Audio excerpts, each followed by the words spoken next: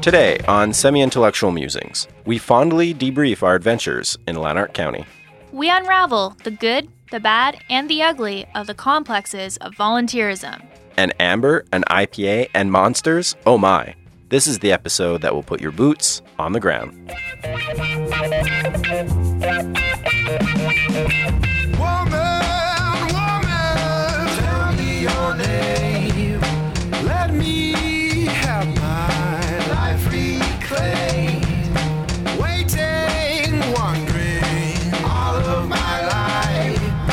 Trying to love you. Hey everyone, welcome to the show. This is Semi-Intellectual Musings, the podcast that looks at social sciences, humanities, and arts.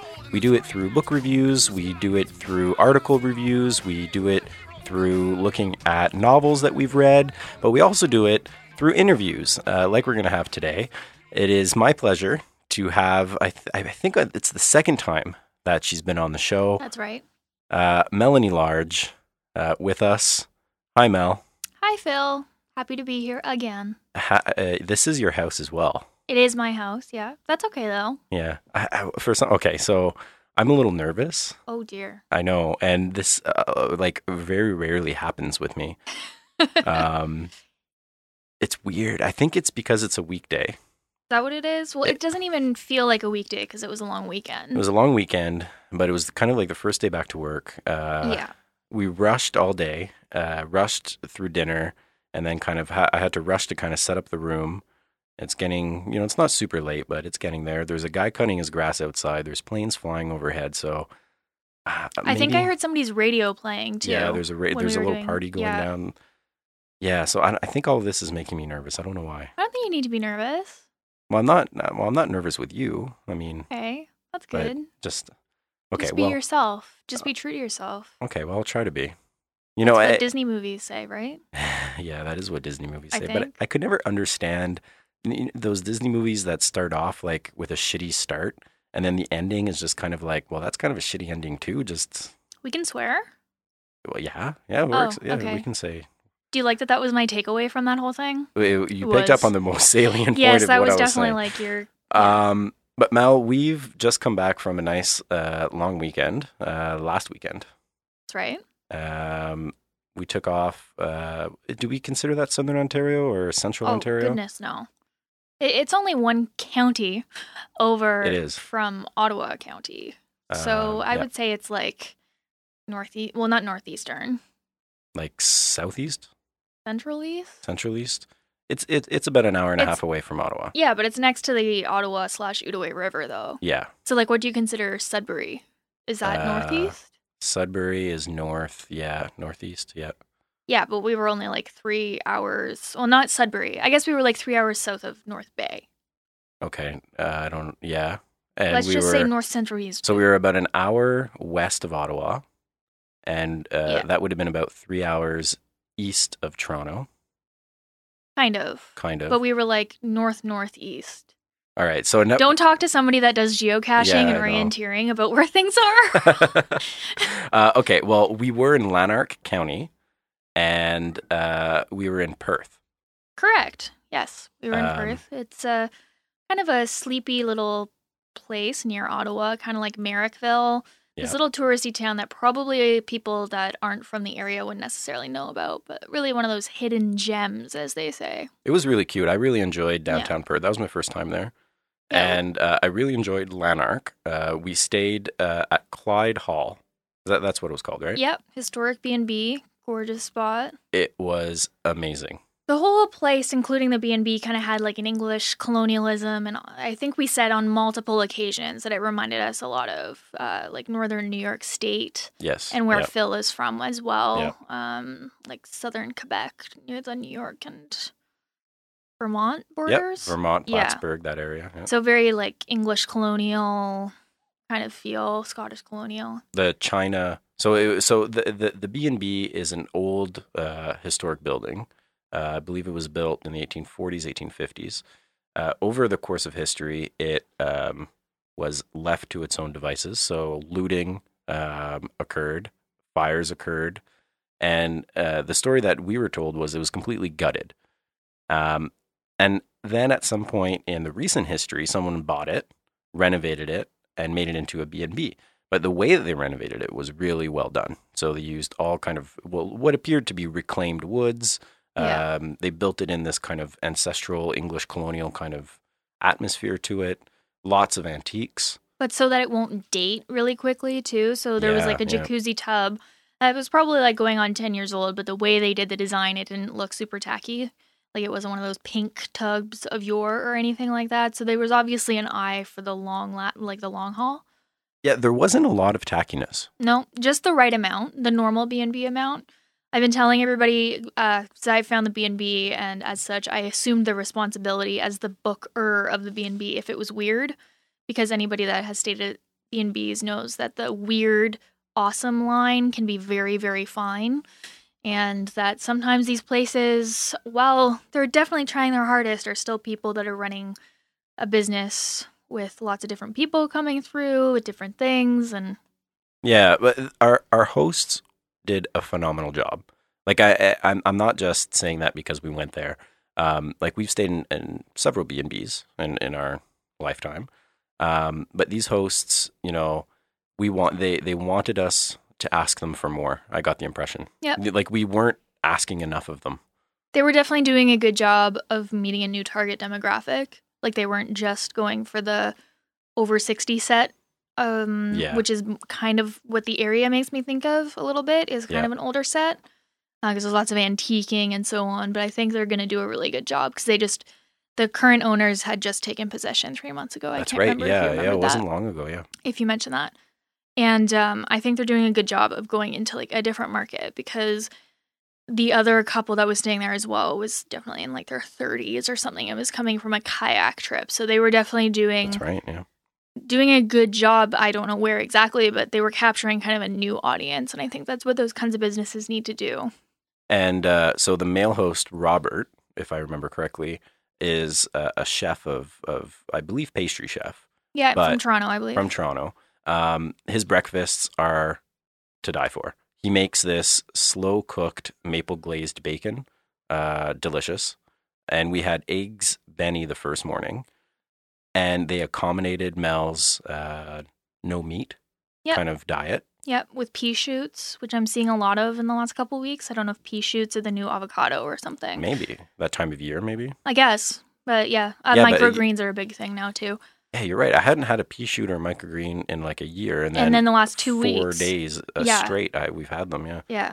But no, it was awesome. And waffles were amazing. Yeah, waffles on the second morning. That was the other thing. It wasn't the same breakfast both days. Yep. And it wasn't, like, I love continental breakfast. They're perfect for somebody picky like me, but you kind of want a real breakfast at a B&B, and they did different breakfasts, which is nice. All around, this isn't like we're not... Yeah, this isn't a paid promotion. No, they don't even know we were talking about it, but I wanted to talk about it because it was great. And one of the reasons why we were down there was I was meeting with my thesis supervisor.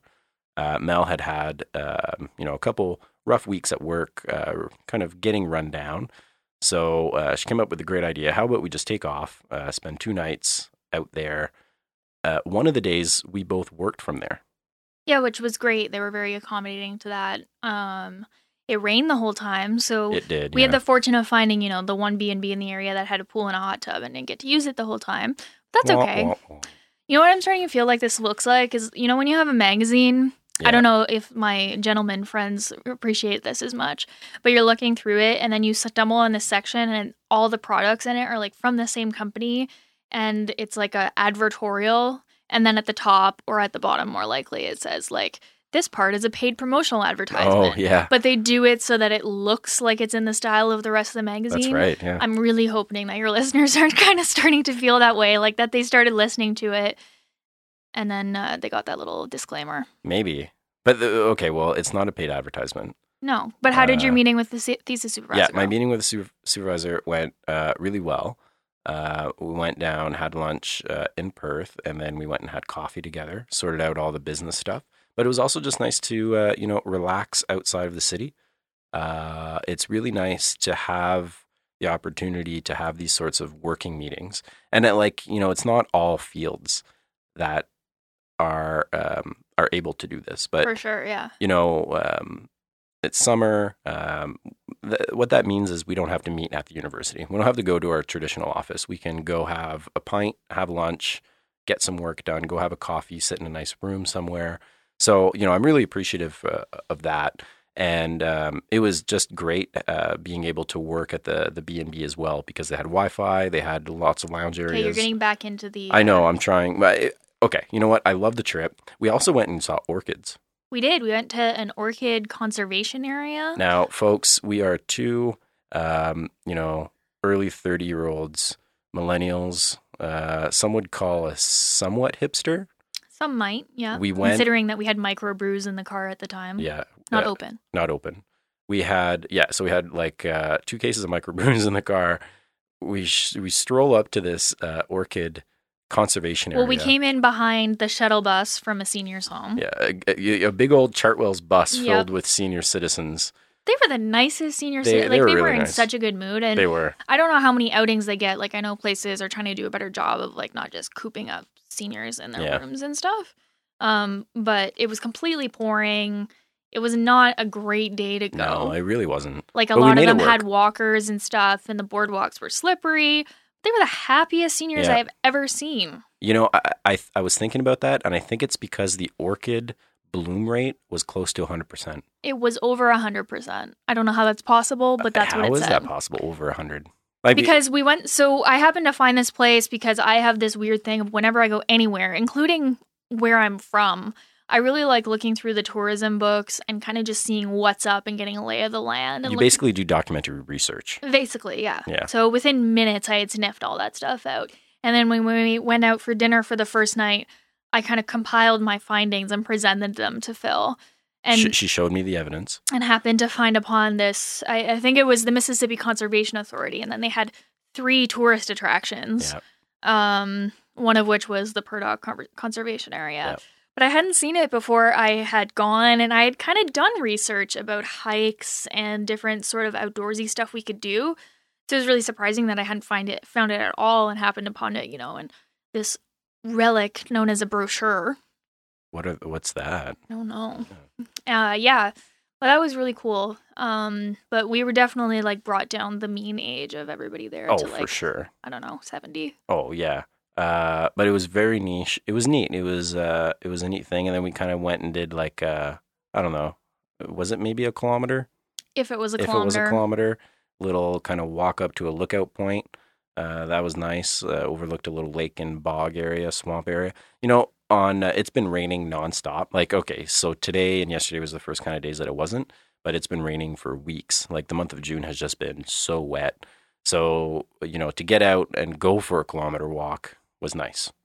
For sure. Yeah. And we had all these lofty ambitions of going on the Rideau Trail, which is a long trail between Kingston and Ottawa and all this, so on and so forth. But I was just happy we got outside. So was I. But Mel, you're not here to talk to us more about Lanark County. You're here today to talk to us, I believe, about volunteerism, maybe a little bit about women's roles in volunteer organizations. I think we're going to have some chats about, feminism on the ground, but not with capital letters on all of those. Really just kind of a conversation about when you're, when you first go to university or first leave home, wherever it is you end up, what, as somebody that's interested in feminism or any sort of ism on the left, might go to at the university or in their workplace or so on. We might talk about how a couple of those things manifest.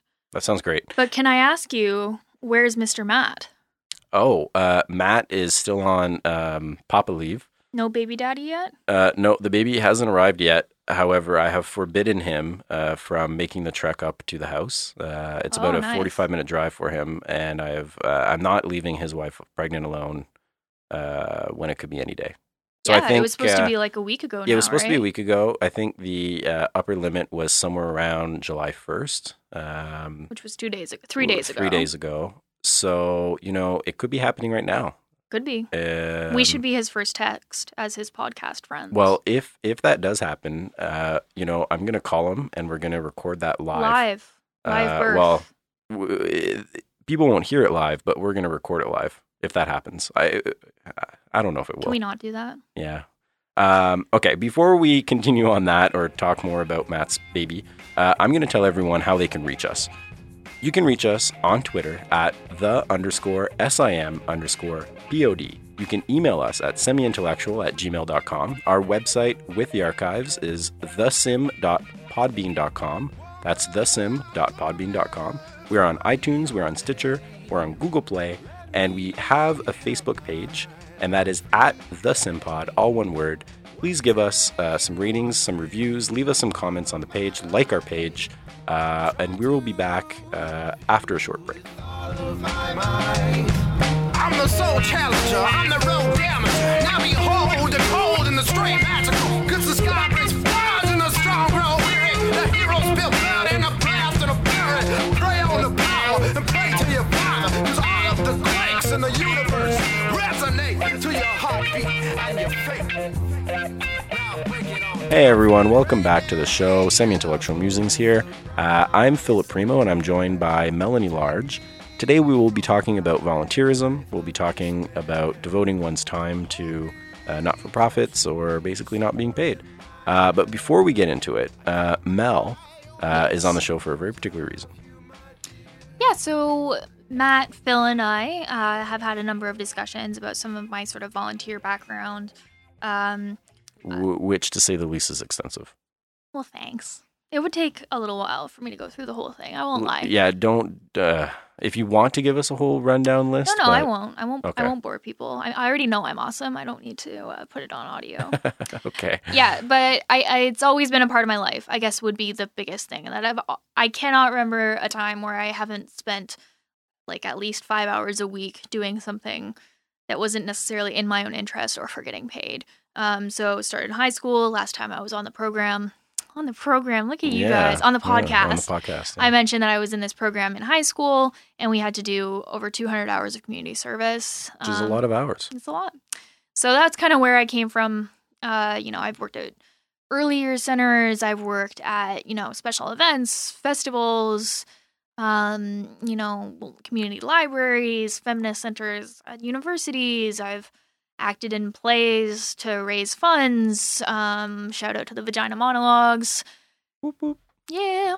And all sorts of, from the big to the small. If you think of it, I've probably at least dabbled in it.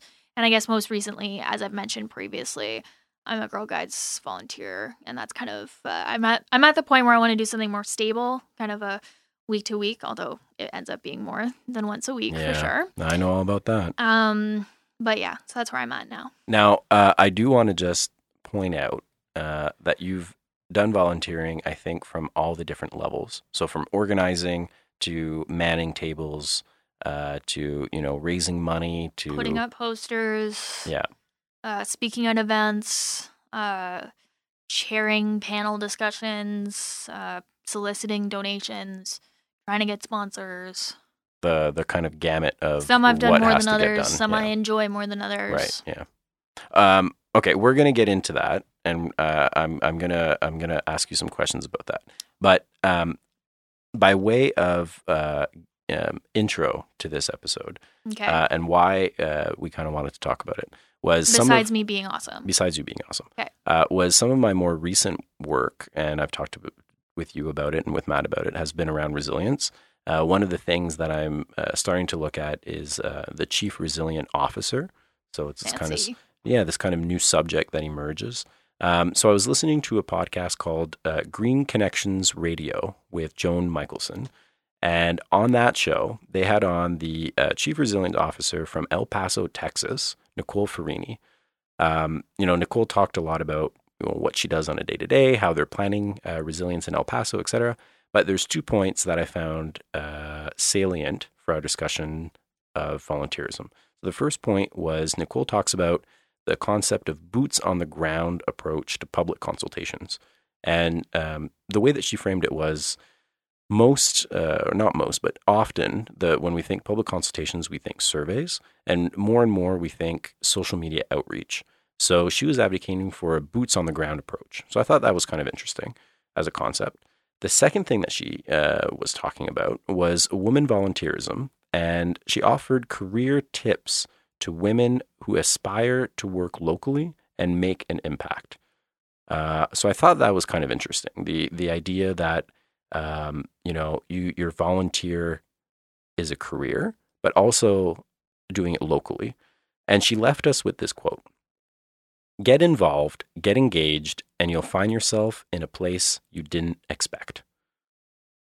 So there's quite a. It's a big one. It's a lofty one. It's an interesting one. It definitely makes you think. The more that you hear it, the more that you read it. Yeah. For sure. So to kick us off, Mel, I want to set aside for the moment the virtue of volunteering. So I want to set aside the virtue and ethics of volunteering, and I want to come back to that boots on the ground approach. And I want your thoughts on how we volunteer. What are the pragmatic kind of stuff behind it? Okay. So you mentioned boots on the ground. It's a really interesting expression.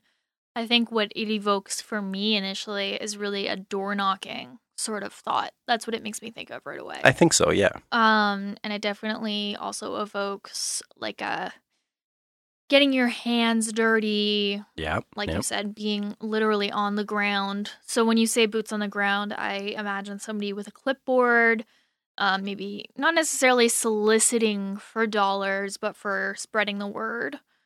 Getting people engaged, but face to face. That's right. Yeah. I think in opposition to boots on the ground, we could see things like social media outreach. Like slacktivism, kind of? Yeah. Okay. What does it make you think of, though? Do you have that same sort of feeling, like that I do. canvassing sort of vibe? You know, when I was listening to it, one of the things that came to mind was my days doing politics. Yeah, that's how it makes me feel too. Like volunteering for political parties and trying to get people elected. And it was really, that's the famous picture of Obama with his feet up on the desk and the soles of his shoes worn out from hitting the pavement. Right. was what they were trying to depict in that famous, I think it was on Time magazine. So when she said that, I went, is that really what volunteering? That's the thing. Like, what it also makes me think of is, and these people for the most part are paid, but not all of them, is the people, again, with clipboards in like city centers and stuff that are trying to solicit donations for not-for-profits, particularly international ones. Now they're paid, but that's really what it makes me think of. Whereas it should, I guess the lateral sort of thing that it should make us think of would be, getting signatures for a petition, which isn't necessarily raising funds, and people that are getting signatures generally shouldn't be getting paid while they're doing it. Right. And, trying to get action from a government. Again, it keeps coming back to sort of that political sphere. Yeah. And I don't think we're totally off. These CROs, these chief resilient officers, do work collaboratively with elected officials. So they probably have experience doing that sort of outreach to the community. And that's probably how they envision change also, is working within a system where the best way to get change is by submitting a petition or emailing a local member of legislature or parliament or what have you, council, so on, and to write a bill or a motion or something like that. And that might be how they envision change. Because it seems, I don't want to speak for you, but based on your research so far, that it's definitely a bureaucratic mechanism. Yeah.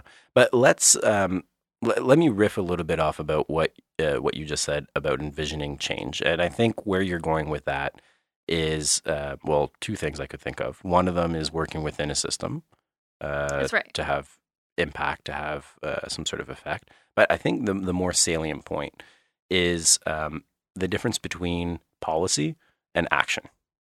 Okay. And in the volunteer environment, in the sphere of volunteerism, do you find that there's a distinction between the two? Or do you find, in your experiences of volunteering, is it policy first or is it action first? Or do they go hand in hand? Or, what are your thoughts about that? I would say that policy is somewhat inevitable, especially when you're volunteering in an institutional sort of setting.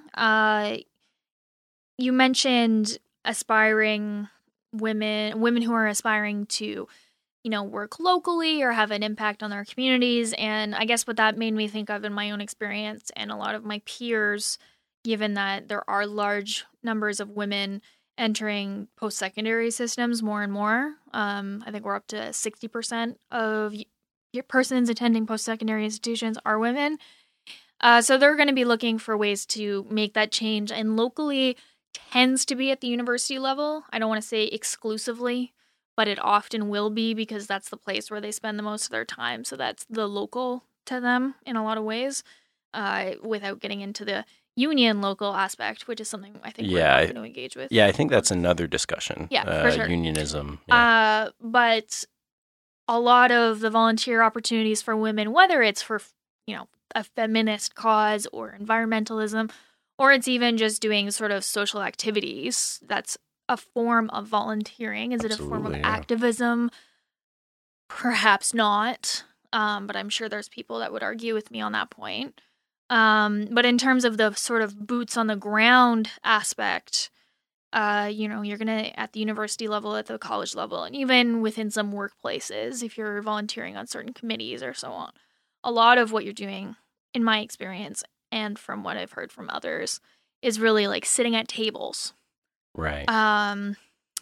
Baking stuff, painting banners, wandering around, maybe trying to do one-on-ones with people. So there is that kind of canvassing aspect, but there is a lot of downtime in volunteering, and there isn't necessarily a lot of seeing the impact that you have.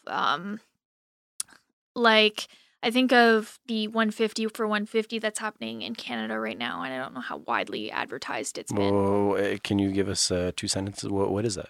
Yeah, so a big thing this year in Canada is the sesquicentennial. I think that's what it is. Yeah, I'm not even the 150th anniversary of Confederation. Yes. Another discussion for another time, but it's something that's being celebrated by certain people, and so one volunteer organization in Ottawa, I believe, which is the capital of Canada, coordinated 150 for 150.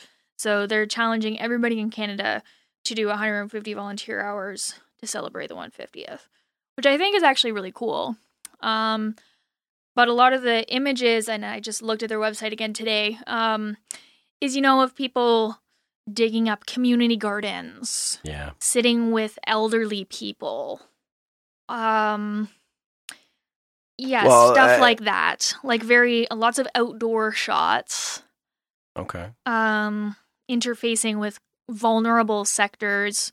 So people of different skin colors working together. Lots of very feel-good images, which is awesome. But I would say that my experience is that those smiling images, those hands in the dirt at the community garden, really forms the minimal part of volunteering. Yeah. What you're doing most of the time for the community garden is filling out bylaw forms and contacting sponsors and trying to get people to show up on the days that they're actually supposed to be there, and trying to get the building that you coordinated this with to actually provide the sawdust or whatever they were supposed to provide. There's a lot more of that. So I've always had sort of a mixed feeling about selling volunteerism this way that this individual from El Paso is, and even how 150 for 150 is. So we've been relatively politically correct so far, but we've been doing a good job. But I think we need to shed that a little bit. So you're right. When we see images of those feel-good moments working with vulnerable populations, in my experience, that is a minority of time that you actually do that. You're right 100%. That most of those volunteer posts are administrative posts. You could call them set up, tear down, and think kind of things. So set up this activity, tear it down, and then think of the next one. Yeah, that's it's certainly really a possibility. Like festivals or run for whatever. Sure. Yeah. And then the little bit of time in between where you're actually serving the population that you're dealing with. Generally, what happens is that the event gets co-opted in a certain way. Media presence, which means that they're not going to see the administrative side. No. Or, in my experience, you have the mayor come and then it becomes a mayor's event. So the work that you've put in is to set the stage for someone else's benefit. Right, So, and you can't control that messaging. So the No. messaging that you might have wanted to have, that on-the-ground sort of thing, as little as you can actually do in the space of an event, you're no longer sort of in control of it because you're at the mercy of whatever funding body or political entity that, like Phil said, shows up. yeah. And, a lot of these not-for-profit organizations, let's just stick with that theme for a second, need to stick their neck out. It's sure. come see me, come look at me sort of exercise. And I get that. That's fine. They need funding. They need to have the mayor there to get, visibility. Right, and I would even just sort of, as a public service announcement, say that most of the organizations, if they have 2 staff members, that's a lot. Yeah. And, it is very volunteer driven, but you see so much burnout because of exactly the things Phil's describing. So because there's only 1 or 2 staff members that get paid about $40,000 a year, top end, that's where this messaging really gets co-opted. Yeah. So I think so my next set of questions for you. Scary. Yeah, that I've actually prepared something. I know. Get out. Get out. So my next set of questions have to do with a difference between the discourse of volunteerism. So how volunteerism is portrayed, a little bit about, Yeah. picking up on what you were talking about. Salesmanship The a little bit. salesmanship behind it. But also Salespersonship. the what? Salespersonship. Sales. We're being politically correct, remember? Well, Individuals selling the thing. sure. Okay, your question? Peddling volunteerism. I think peddling is also not politically correct. No, it's not. Oh, okay. No, that's cool. All right. So trying to sell volunteerism, trying to sell certain things. And the book that kind of comes to my mind is The Rebel Cell. The book that kind of looks at how left-leaning or, sort of movements can get co-opted by basically capitalist powers or capitalist tensions. And really what we're talking about here are things like the green movement, environmentalism. More and more I'm seeing these drives being co-opted. So like raising funds, we have big corporations that get on board. And Are you try kind to of do that. referring to greenwashing a little bit? Yeah, greenwashing like is one where of an them. organization or like a for-profit organization like oil sands or something is trying to clean their that's image part a of little it. bit by participating in a That's part of it. community thing? I don't want to call it too many companies here by name, but I'm going to refer to one. So, actually 2 that I've had experience with, but I'm not going to call them by name. So when we start raising money, for example, to buy books for certain populations through a corporate entity like a store, there's repercussions that happen, right? But the one that I want to talk about is those sorts of companies that collect money, like the ones that sell coffee, for example, that collect money for certain charities. Where is the aspect of volunteering? Like when we think about the question of how to volunteer and the ways in which these organizations are getting their money is through donations, are these eliminating the possibilities for people like you and I to get involved in those charities and to get our boots on the ground? To get our boots on the ground. When there is no ground other than the corporate kind of ground that is running those charities. I guess that's more of the direction that I want to take the discussion. Okay. And I think that's a really interesting direction. I don't think we're going to solve some of those big questions in the next half hour. But I think that, like, I used the word slacktivism earlier, which is something that has really been applied primarily to, I guess the big classic example now is Kony 2012. Right, yeah. Where you just said that you were attending an event, and then, like, at the actual day, I think nothing actually happened, and then there was whatever. Whatever. Yeah. But I think that slacktivism has existed long before that. And I don't have an academic knowledge of, the kind of the discourse analysis of that term. But I think it's existed, ever since you went to a checkout of any store and got asked for money, like what you're saying. Because you're absolutely right. Like, you get to write your name on the piece of paper that they put on the window, but you're no longer participating in it. You're not actually volunteering, as it were. You're contributing to a cause. Yeah. So I think that there's definitely something interesting there. Because it seems like the donation-based of involvement has taken precedence over the community, boots on the ground, hands-to-hands approach. Well, it's easy.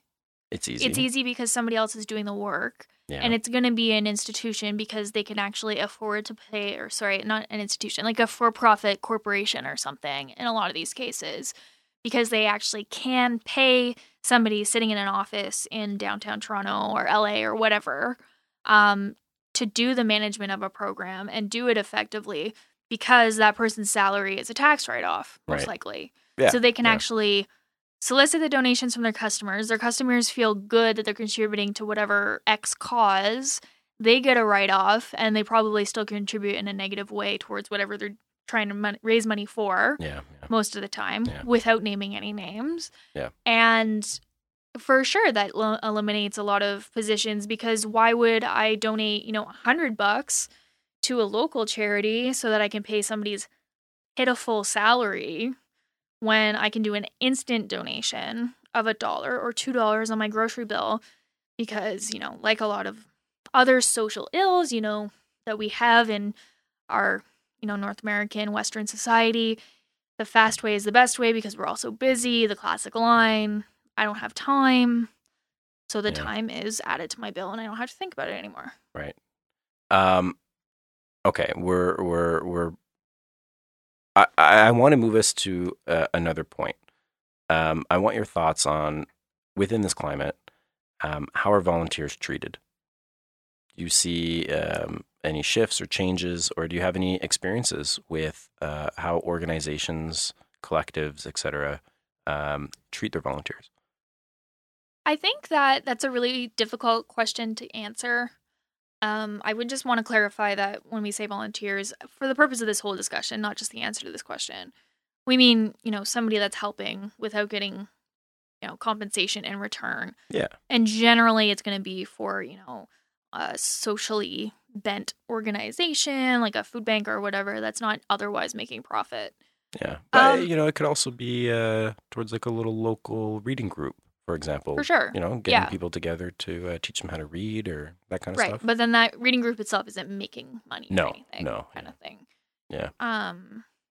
Yeah. So I think generally volunteers, and I think that even in the last 10 years since I've sort of been a volunteer with a capital V, there's a lot of appreciation given towards volunteers. There's a lot of, stats that I see published in, kind of news or newsletters that I'm on about how important volunteerism is, what age groups volunteer versus those that don't, and so on. So when you say treatment, I think generally volunteers are treated well. I think that there is a positive outlook.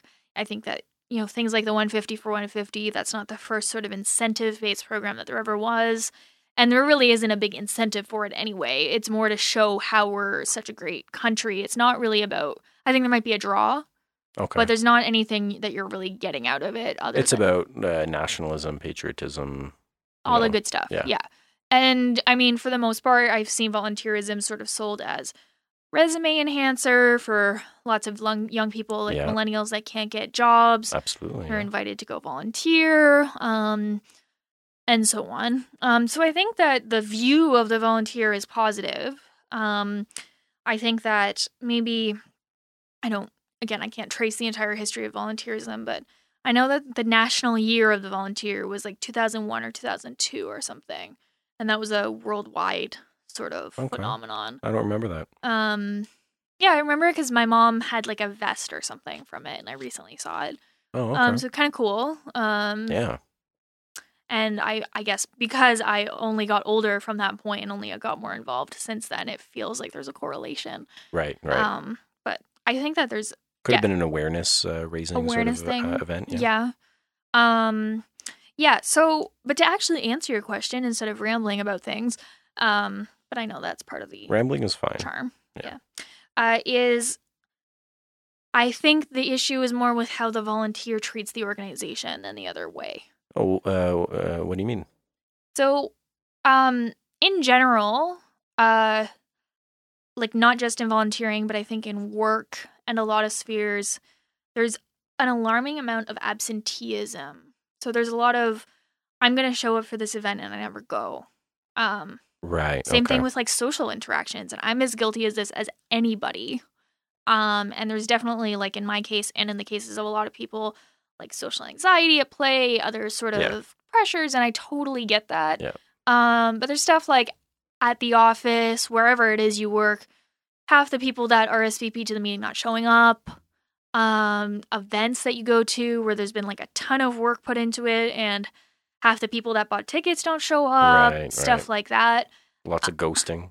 Yeah, exactly. Well, even the invention or the popularization of the term ghosting. Yeah. And like seeing things in a feed, like I saw one about how ghosting is the nice way of leaving a party now. So you show up and then you just leave. Yeah, so people like, I don't know.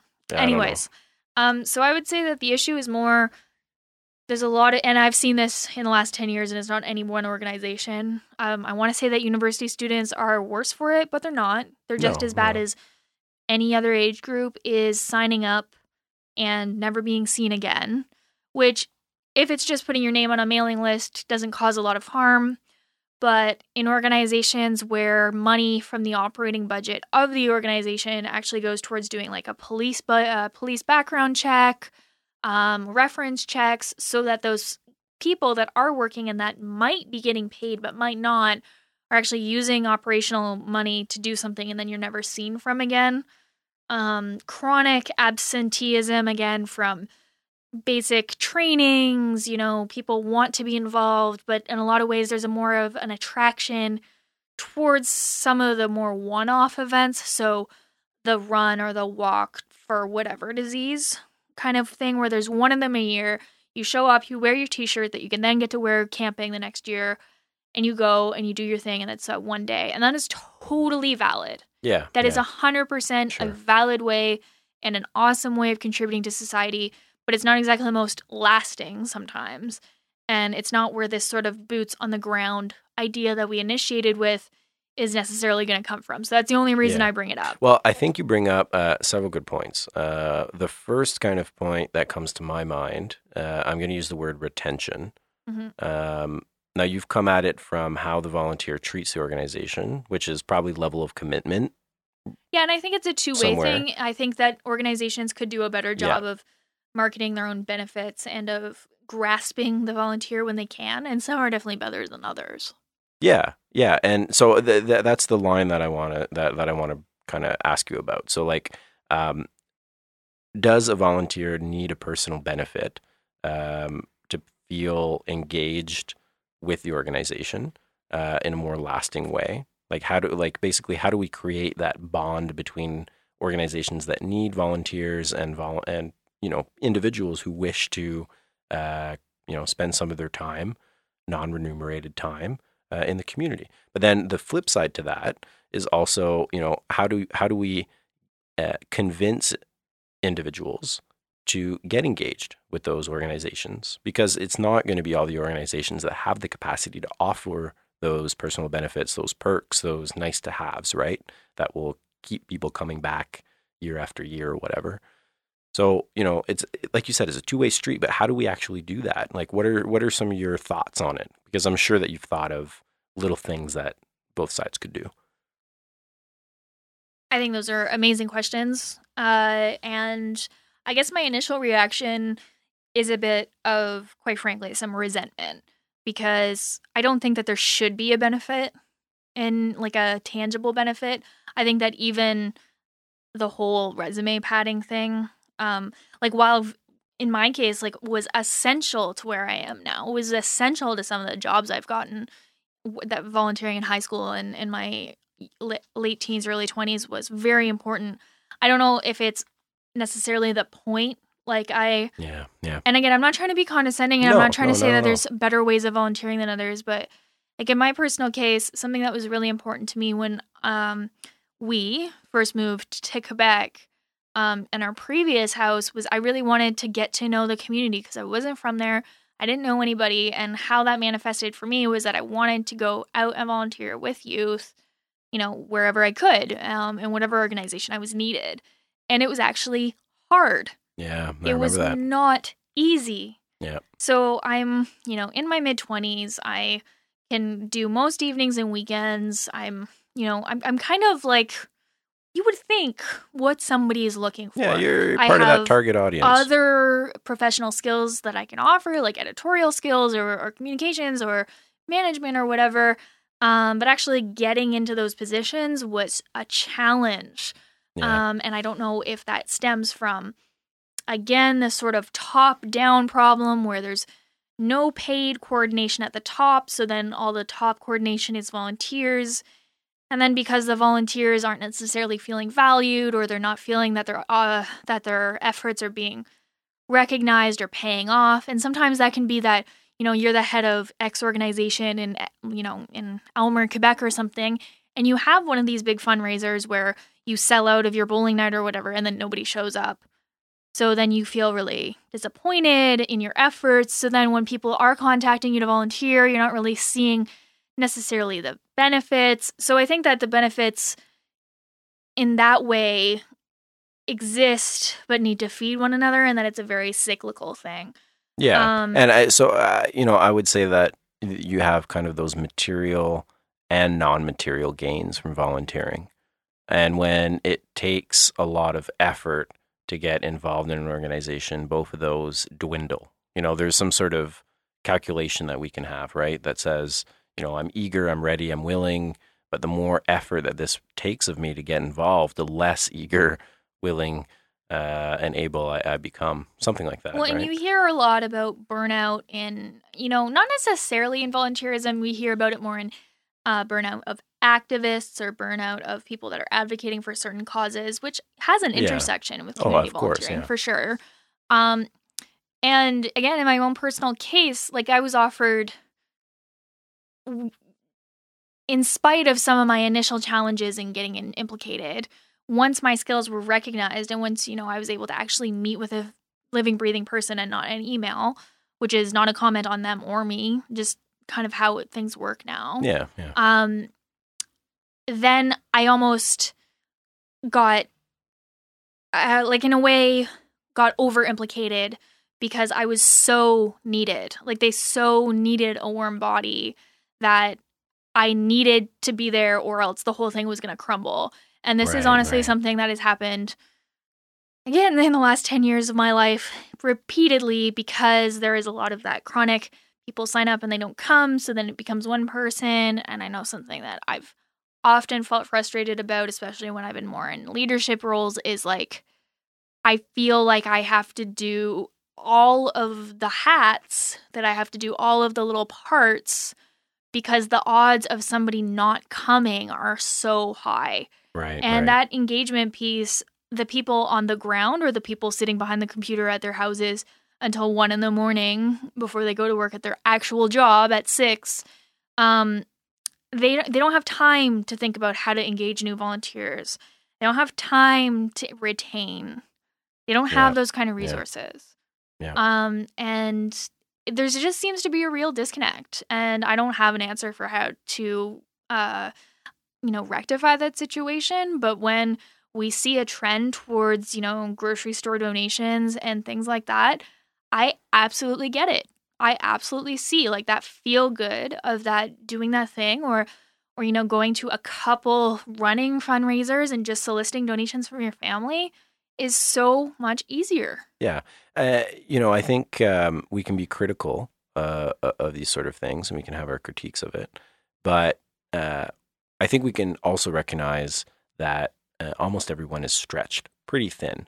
And, overextending ourselves to volunteer is probably pretty low on the list for some people. For other people, volunteering is probably way up on the list. So that's one of the things that they get to first, and then there's something else that drops off.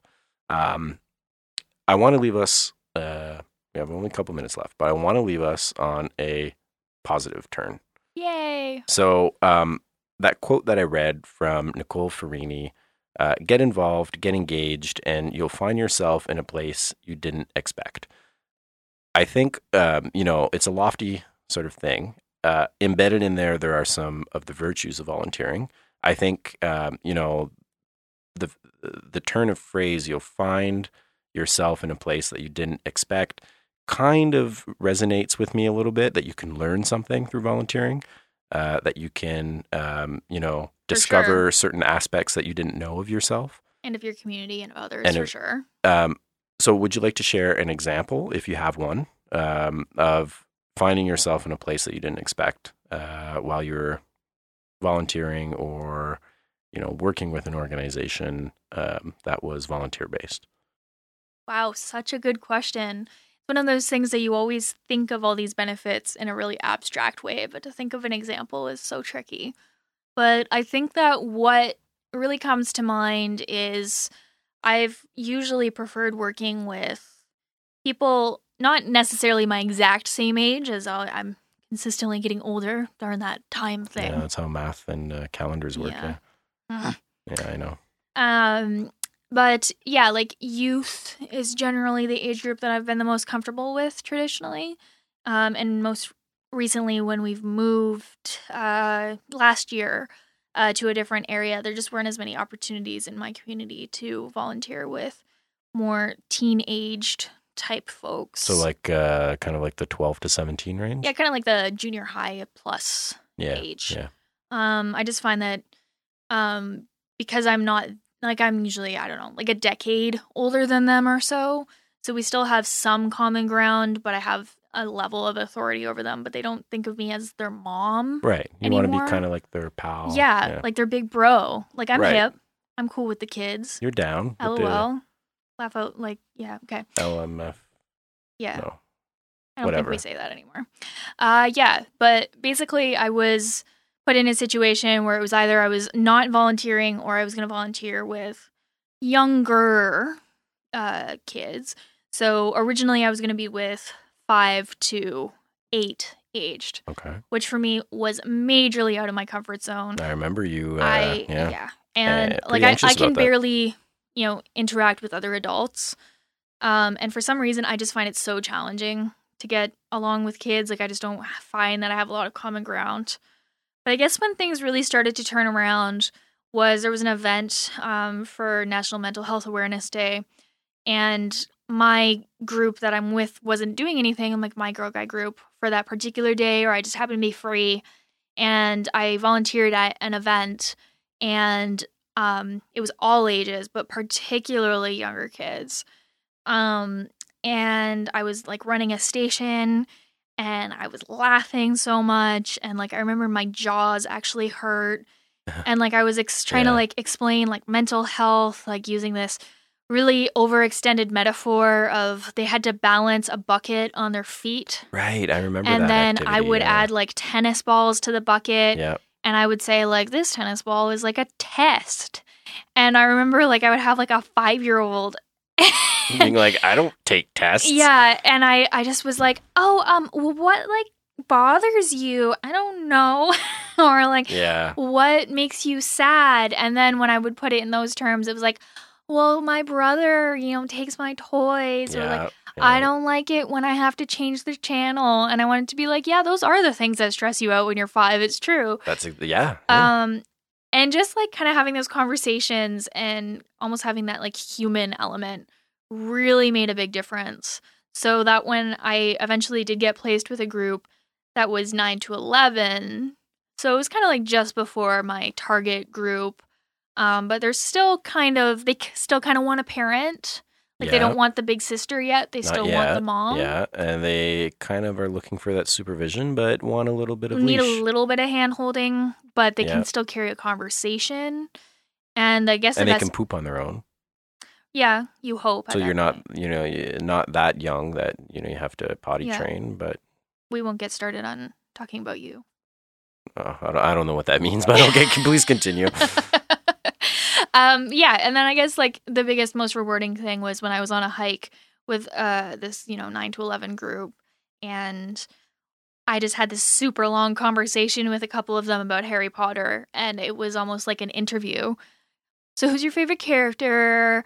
Who's your favorite professor? What's your favorite class? Like, what was your favorite plot arc? Like, I swear, like legit. That's amazing. And it's like I was their age when I was reading those books. Like they were actually coming out when I was that age. Yeah. So it's like all about those human connections and all that good abstract stuff.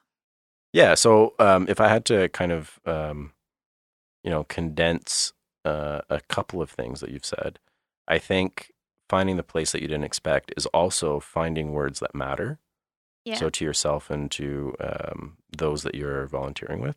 But it's also finding something that makes you smile. Yeah, for sure. And I think that's where it's so important. I mean, we kind of shit all over it a little bit at the beginning, the quote about the boots on the ground. But I think it is really important to leave the space where you're filling out the grant application to actually go smile, because your computer doesn't smile. No. Filling in those abstract spreadsheets about expenditures and whatever probably doesn't make you smile. I mean, it might. And that's cool. But chances are face-to-face interaction will make you smile maybe a bit more, a bit differently. Yeah. So see that was kind of a positive kind of ending. How'd we end up? Well, I think remaining positive about volunteering is a good start. For sure. Even though we can be cognizant of its problems. For sure. Yeah. Yeah. Do you have anything else to tell us? That was really nice. It was great. Really, thank you for coming on the show, Mel. My pleasure. Do you have anything else to add before we wrap up?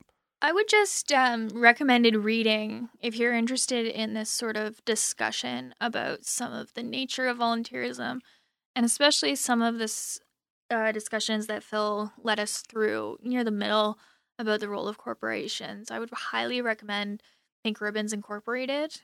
It's a book that's also a documentary.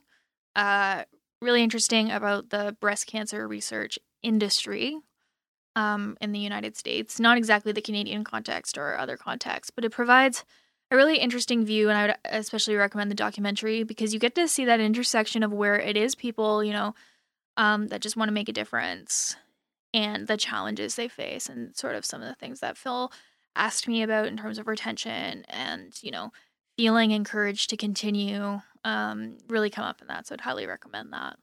And I'm going to talk about it, but I don't know if it's directly related because it was in one of our shared files on Dropbox, but I think it's called The Revolution Will Be Televised. No, The Revolution Will Not Be Funded. Right. It's an edited collection. It's a series of essays.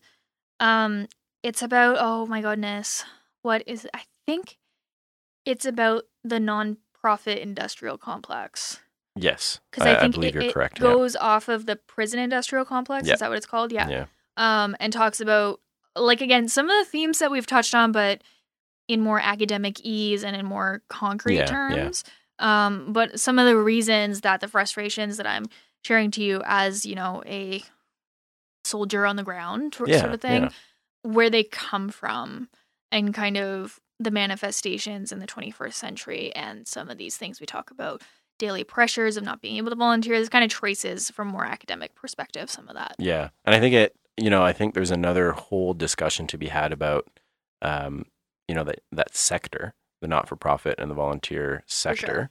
Sure. I think what I really wanted to kind of hash out with you and to hear you talk about was, like you said, being a soldier, getting the work done, what and how it gets done.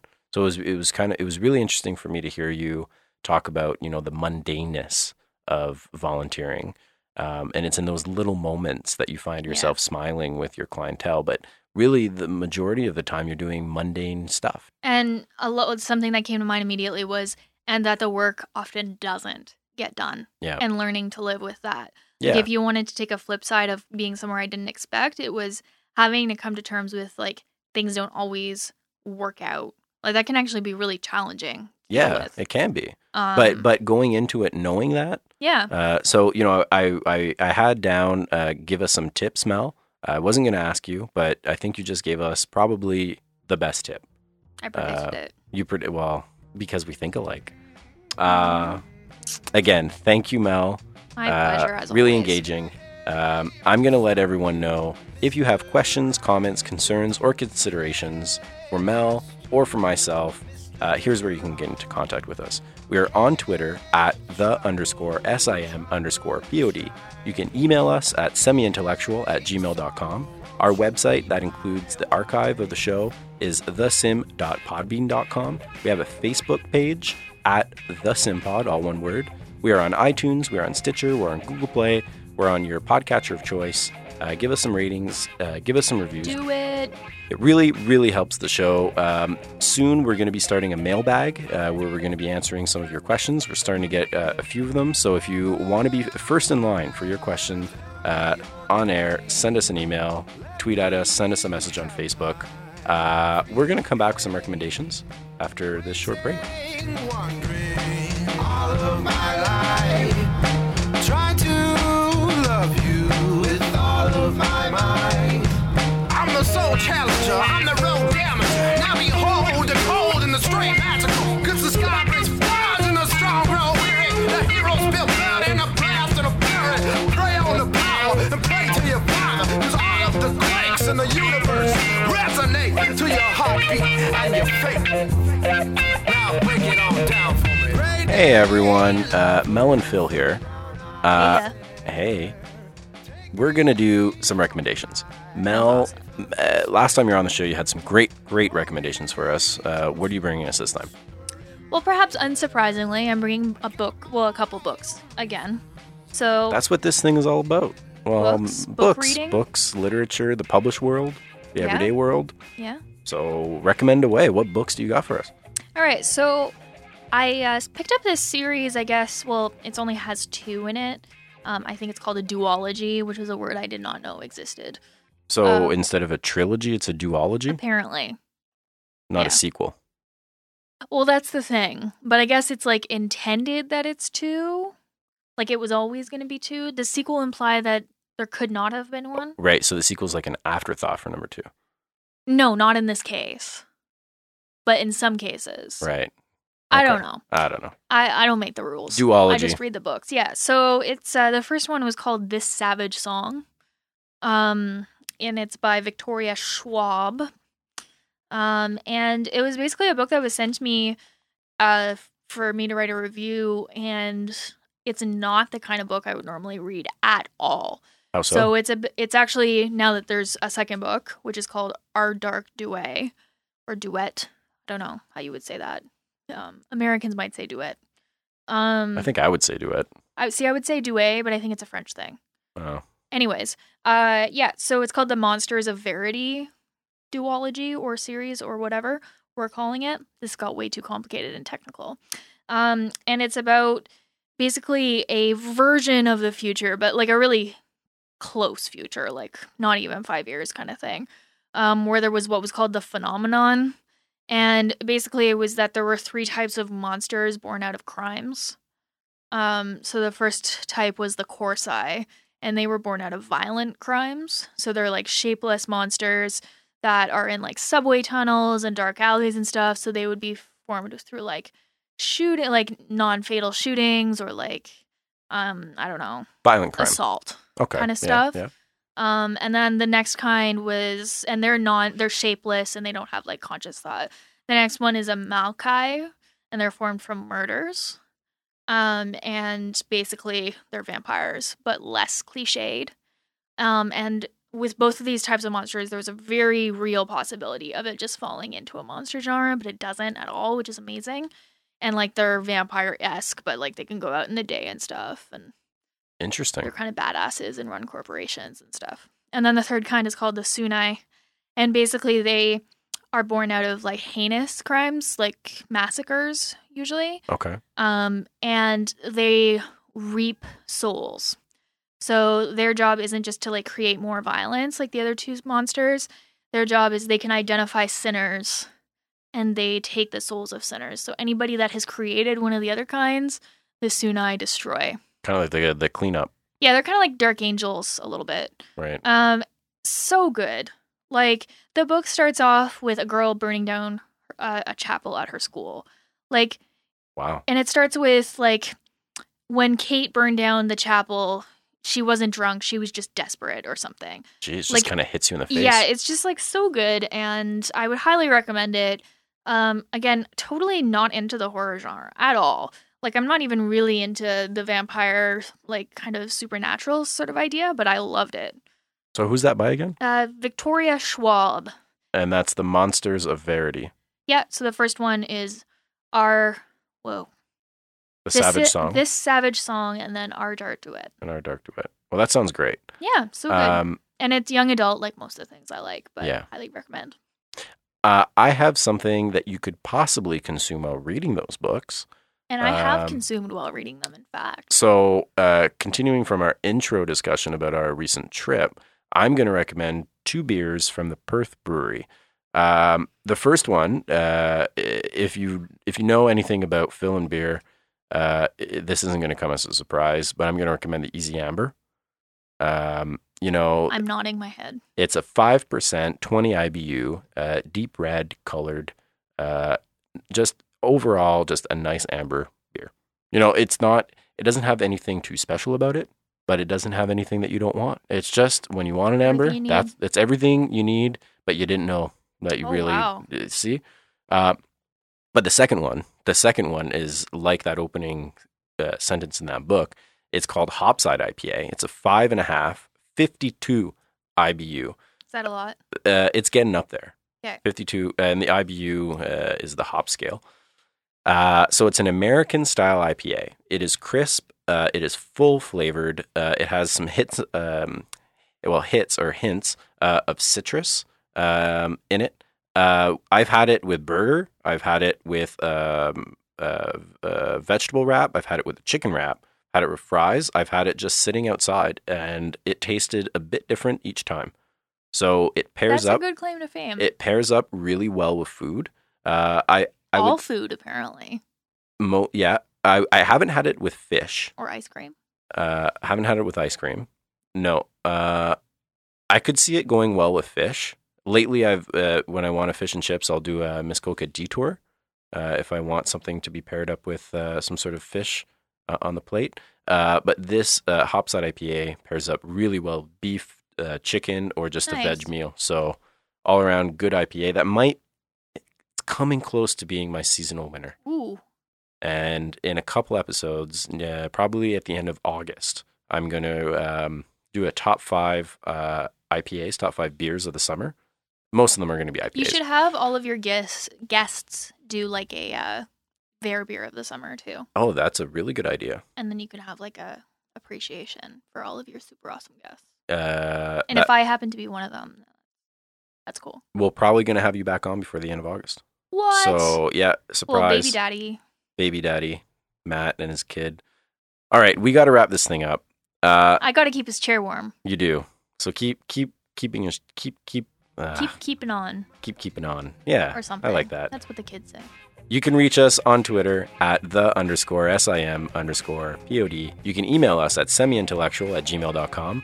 Our website, which includes the archives of the show, is thesim.podbean.com.